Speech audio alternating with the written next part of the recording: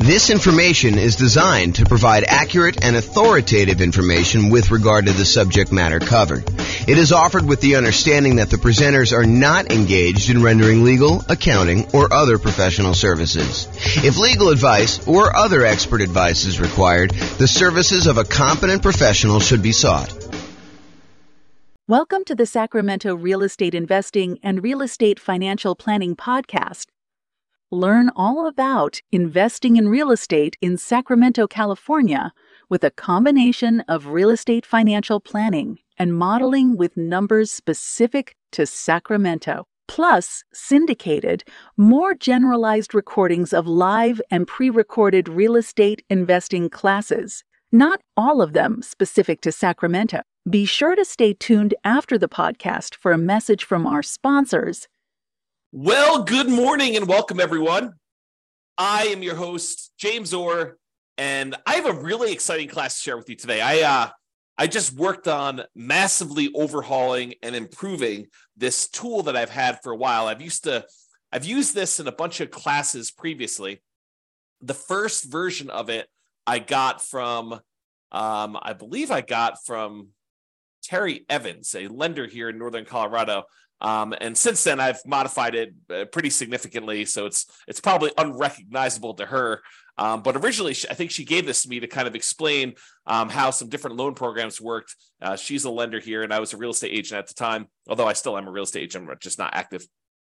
However, I've used it in a whole bunch of classes to kind of show how different loans compare and how the monthly payment on different loans compare so that we can evaluate as real estate investors which one of the different loan programs, if we're considering all these different options, which one's going to give us the most cash flow. How can we improve cash flow the most by choosing which loan we pick? And so today's class is the loan comparison spreadsheet for real estate investors. And I'm really excited to show you my latest version. And here it is. So this is a brand new, cleaned up, visually improved version of a spreadsheet that you can use to compare different loan types and mortgage insurance comparisons. So it's your way of kind of like evaluating which loan to do. And I've highlighted which fields you should be filling in. Of course, you can go and modify other parts of the spreadsheet, especially if any of the formulas change over time. You need to kind of update those. But for the most part, you should be able to. And let me know if you can't. Now, Ken will update it and make sure that we kind of make it right over the time, because this is brand new. But you should be able to just update these fields, the ones that are highlighted in bright red, and be able to modify it. So let me walk you through what's going on here so that you can understand why this is powerful. And then I'll show you some of the outputs that you can do. So the first thing is you're going to want to put in the purchase price of the property that you're considering buying. Then what you're going to want to do is you're going to want to call your lender, and you're going to want to ask your lender what the different rates are for a variety of loan programs for your specific credit situation. You know, for the sake of classes, I used to put in here the credit score used in order to get the rate, and then the minimum credit score required in order to get that particular loan. Those are like the two lines at the bottom. However, for you, when you're going to go call your lender and work on filling this out, you're going to want to have them run it with your specific credit scores for your situation. So don't just go ahead and say, hey, give it to me for the credit score of 660, because that's not going to be appropriate for your situation. You want to use your exact number. There was something else I was thinking. Oh, one other thing I want to mention is please don't just send this over to your lender and ask them to fill it out for you. You should get on the phone and you should talk to them and find out like what the differences are between, you know, doing this loan program and this one, and, you know, how they're feeling about pricing. You should call them and have a conversation. Don't just send them the spreadsheet and ask them to fill it out and send it back. And definitely do not send this to like 3 or 4 or 5 or 10 or 20 lenders and have them all fill it out so that you get a whole bunch back and you can kind of shop them. That would be inappropriate. That's not acceptable. So please don't do that. Okay, so with that being said, you're really focused in on filling these red areas in, but I'm going to walk you through what's happening. So you're going to call your lender. You're going to say, hey, if I were to get a 3.5% down, that shows you right here how much it is, 3.5% down, a FHA loan, what is the interest rate today for doing that? And they're going to tell you, you know, whatever it is. It's 6.5% or something like that, whatever they tell you. And you're going to write down the percentage here in this red box. And then you're going to ask them, hey, is the monthly PMI rate on that one still 0.55%? And it depends on like which version of FHA you're doing. But for the most part, if you're doing 3.5% down, it's going to be that 0.55%. That usually doesn't change. Although it changed recently, but it's changed for everybody. It doesn't change like daily. So you're going to tell them that. So you're going to get that number here. And so what it does is it then calculates in, hey, look, if you're getting a $450,000 property, that means you're going to put $15,750 down. That means your loan amount is going to be this $434,250. You're going to have a certain amount of money that you need to pay in as an upfront PMI fee, mortgage insurance premium. So FHA loans have an upfront fee that you pay. And so you're going to pay that upfront MI fee in order to do that. And so you're going to roll that into the loan in our example here. And so the total amount you're borrowing is this $441,849. And then this is your interest rate, and this is your monthly PMI rate or mortgage insurance premium rate for FHA. It's just called something different. And then it shows you what your effective rate is, which adds these two together just to show you approximately what you're really paying for that loan. And then it shows you calculates your principal and interest payment, what your monthly mortgage insurance premium is, basically takes this number and does that. It estimates your hazard insurance. You'll notice the insurance is going to be the same all the way across for all your properties. You can change that and do that. In fact, maybe I should make a note to make that a field that's editable. This is what happens when you make improvements. Let me make a note. Note to myself. So hopefully I'll make that change before I get it up. And we will take care of that. Let's see here. So MIP. I'm sorry, not MIP. This is the hazard insurance and taxes. Editable. All right, so I'll go ahead and make a note on that to mark those as where you can edit those. They are editable. The spreadsheet is completely open, so you can edit any of these fields you want, but I'll highlight it so that it actually makes it easy for you to see which ones there are. So in other words, it shows you the estimated tax hazard insurance. You put that in there, and it's the same for every one of the loans because your insurance doesn't change. Your regular property insurance doesn't change. And then your taxes, the estimated taxes on your property, and that doesn't change regardless of which loan you use. So that's going to be the same all the way across. But then it shows you for the FHA loan, for example, what your total amount of your principal and interest, your PI, plus your PMI, plus your taxes, plus your insurance. So PITI plus PMI, right here, PITI plus MI, and it shows you what the total monthly payment is for getting that particular loan.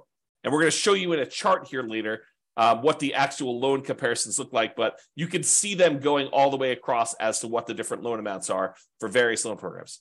Then you're going to do the same thing. You're going to ask them, hey, what's the USDA rate? And they're going to tell you the mortgage interest rate for that. And you're going to ask them what the PMI rate is for that. And you're going to ask them what that is. And then it shows you you're putting nothing down. It's a $450,000 loan. There's an upfront MI payment in order to get that. We're going to add that to the balance of the loan. And you're going to see all that and verify these with your lender. Make sure that this is how they're doing it and that you're doing it the right way. And if you have to, adjust it. And so it shows you the effective rate, shows you what the total payment is for those. Go do a VA loan, especially if you can get one. If you can't get one, then probably don't do that. If you're not going to buy a rural property, you may not even need to do USDA, but go ahead and put them in here, your interest rate. There's no PMI for VA loans, no monthly PMI, so it's NA there for that. And it shows you what the overall interest rate calculates the payment for that one. And then do two different versions of the either 3% down or the 5% down owner-occupant conventional loan. So we're going to do a whole bunch of different conventional loans. We're going to do 4 different ones for owner-occupant, 3% down, 5% down, and then we're going to do one where the lender pays the PMI or where you pay it monthly. And then the 5% down, we're going to do one where you pay the PMI and the lender pays the PMI. And then we're going to do all of the non-owner-occupant investment versions, like a 15% down one with PMI, 20%, 25%, 30%, and 40% down, just so you can see the loan programs. Now, if you're in a situation where you're like, look, I can only get one loan, like I only qualify for FHA and I only have 3.5% down, I can't even qualify for a 3% down conventional, maybe you don't need to do this spreadsheet. But if you're someone who has a lot of options, you've got great credit, you've got a large down payment, you could either do the nomad strategy, you could do your kind of like investing strategy, and you're trying to figure out like, which way should I go in order to optimize? This is a great tool to help you make that decision. If you can only do one loan, filling this thing out is overkill. Okay. So if you can only do like an FHA loan, don't bother. Just do the FHA loan, and figure out what the payment is and work that in to your spreadsheet and your analysis. All right. So otherwise, we do this 3% down conventional loan. If you're doing monthly mortgage insurance, you're going to have a monthly MI rate here. If you're having the lender pay it for you, you're usually going to not do that, but you're going to have some points in when you do it. And so you do it this way. And then your monthly MI right here, 0.4, and then the lender pay PMI, you're not going to have one here. If you're doing a 15% down investor loan, non-owner occupant, you're going to have PMI because you're putting less than that down, and you're going to put an interest rate in here for that. So you're going to have both these in this case. All these other ones, because you're putting at least 20% down, you don't have any PMI. So PMI is gone on all those. Then I usually make notes. Sometimes a lender will tell you, hey, look, I don't have a par rate for this. I don't have one where you don't pay any points. And so in those cases, they will tell you you have to pay 2 points in order to get this rate. You're not able to get a rate where you don't pay points. And so you can put in notes here just to say, hey, how much the points are, just so you can see it. It doesn't get factored into any of the calculations because this doesn't include like closing costs per se. It's only calculating like PMI on your loan and your monthly payment. So I want to make a note, though, to remind myself, hey, this thing costs money in order to get this rate. And so it's not quite apples to apples when we do our comparison. All right. And you'll notice this one says par, showing you that they didn't require points on any of those, which is pretty normal for me. But I added this just to kind of be able to have a spot for putting notes in.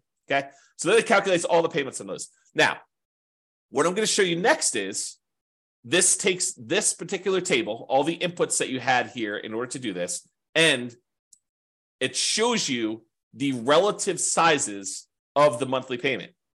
Okay. So if you had a property, a single property that you were considering buying, and you use any one of these different loans, this would be your monthly payment on the property, and the income on the property would be the same no matter which one you did. So any ones that are lower here are going to improve cash flow by that amount.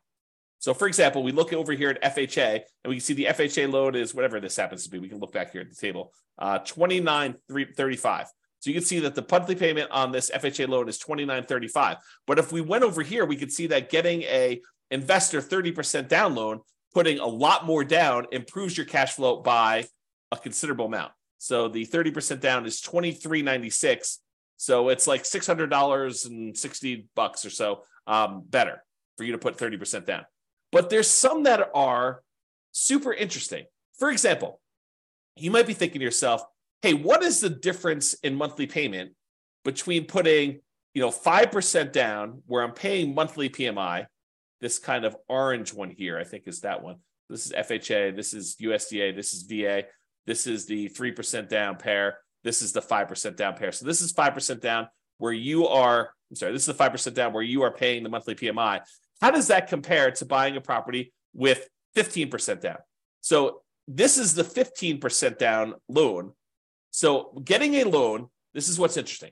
Getting a loan where you only put 5% down and you move into the property and you're paying the monthly PMI is actually cheaper than you buying a loan with 15% down where you have monthly PMI. And you can see because this monthly payment is less than this one. This one's taller, and this is your 15% down investor loan. And so you might be saying to yourself, hey, so how much better is it to put 20% down? Well, here's the 20% down one. And if we had gotten a VA loan, if we already put nothing down, the difference between putting nothing down and putting 20% down is not as much as you might have thought, because the VA loan is such a great loan to be able to get. And you can see that here in this chart. There is a difference, but it's not this massive difference that you might have expected. So we can now visually see that getting this VA loan is higher than putting 20% down and not having PMI. However, it's not as big of a difference as you might have thought. Okay. And then if you want to, you can also just break out and say, okay, I'm definitely doing owner occupant. Only show me the owner occupant versions of these loans. And so it could just show you the owner occupant ones, the FHA, the USDA, the VA, the 3% down options, one where you're paying the PMI monthly, which I believe is this one. And then one where you're actually having the lender, this is the one where you're paying the monthly PMI. This is the one where you're having the lender pay the PMI. And so you can see that in this particular case, and this could change when you get your quotes, but in this particular case, it is better for you to pay the PMI monthly than to have the lender pay the PMI. Does to actually take a voluntarily higher interest rate. And that can differ. So if you call up on another day, it may be reversed. And that's why you need to do it both ways and to evaluate it. And then even if it is better to have the lender pay the PMI, realize that this loan, the one where you pay it monthly, at some point, the PMI will drop off and your cash flow on that property will improve because it then would no longer include the PMI once you get below that 80% or 78% loan to value, depending on what your lender is telling you. Okay, so realize that this can improve over time. And so even if this one was better, the one where you voluntarily have the lender pay the PMI and you take a higher rate, that never goes away. And so even if this one was a little bit better, the one where the lender paid the PMI, you may still want to take the other one if you do the math and figure it out. Okay. And similarly over here, it shows you the 5% down where you're paying the monthly and the lender paid. And one of the things I'll point out to you here is, and this is usually true, although you need to actually do your own numbers to see, look at the difference in payment between doing 3% down, where you're paying the PMI monthly, versus 5% down. And that's why it may be to your advantage to actually put the extra 2% down. Figure out a way to do it. Wait longer, save up more money, and do the 5% down. So in some cases, it may be better for you to go and do that. Okay? And you can see the difference here. All right? So just looking at these, though, you could tell that if you can get a VA loan, the VA loan is going to be your best loan option as far as the lowest monthly payment you can get. And honestly, you're a little surprised by that because the VA loan is nothing down. So you're thinking, wow, so my payment is actually lower by putting less down than doing an FHA loan or doing these 3% down or the 5% down options. It's actually better. Yeah, that's one of the reasons when we talk about the preferred loan order, we tell you, look, we prefer you to do your VA loan first if you have VA loan benefits. If you're not a veteran and you can't get the VA loan benefits, then can't do what you can't do.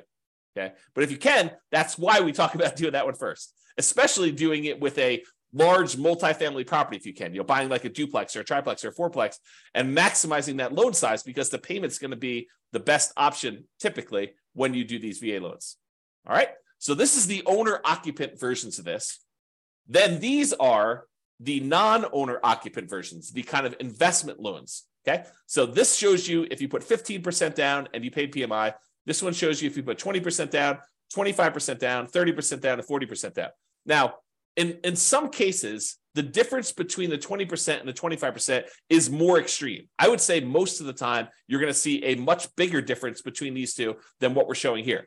So realize that a lot of times it will be better for you, not just better in terms of you put a little bit more down, you're borrowing less, but better because you also improved your interest rate significantly going from this 20% to this 25%. So look at these and see the difference between those. And then realize this is the penalty you're paying when you do a 15% down loan of having PMI in addition to putting less down. Sometimes you're thinking to yourself, hey, look, I really want to go buy this property as an investor. I don't have that much saved up. It's taken me a long time to save up. And I really want to go buy a property. There is this 15% down loan option. Maybe I should go do that and pay the PMI on that. And if it's a good enough deal, that may be a compelling enough reason. However, if the deal is not amazing, if it's just any old deal, maybe you continue to save up until either you find an amazing deal and you decide, okay, it's worth it to take this penalty, the difference in the monthly payments, in order to acquire this particular deal at a huge discount, or it's a really good property in a really good location that's going to have really good long-term appreciation and cash flow improving economics. Like you could think about those things if you're willing to take this sort of penalty. Otherwise, you may want to continue saving up until you get at least 20% down so that you can forego paying that monthly PMI on the 15% down option. And then the same thing is usually true when you go from 20 to 25%, although in this case, it doesn't look that extreme to me. It's an abnormally smaller difference.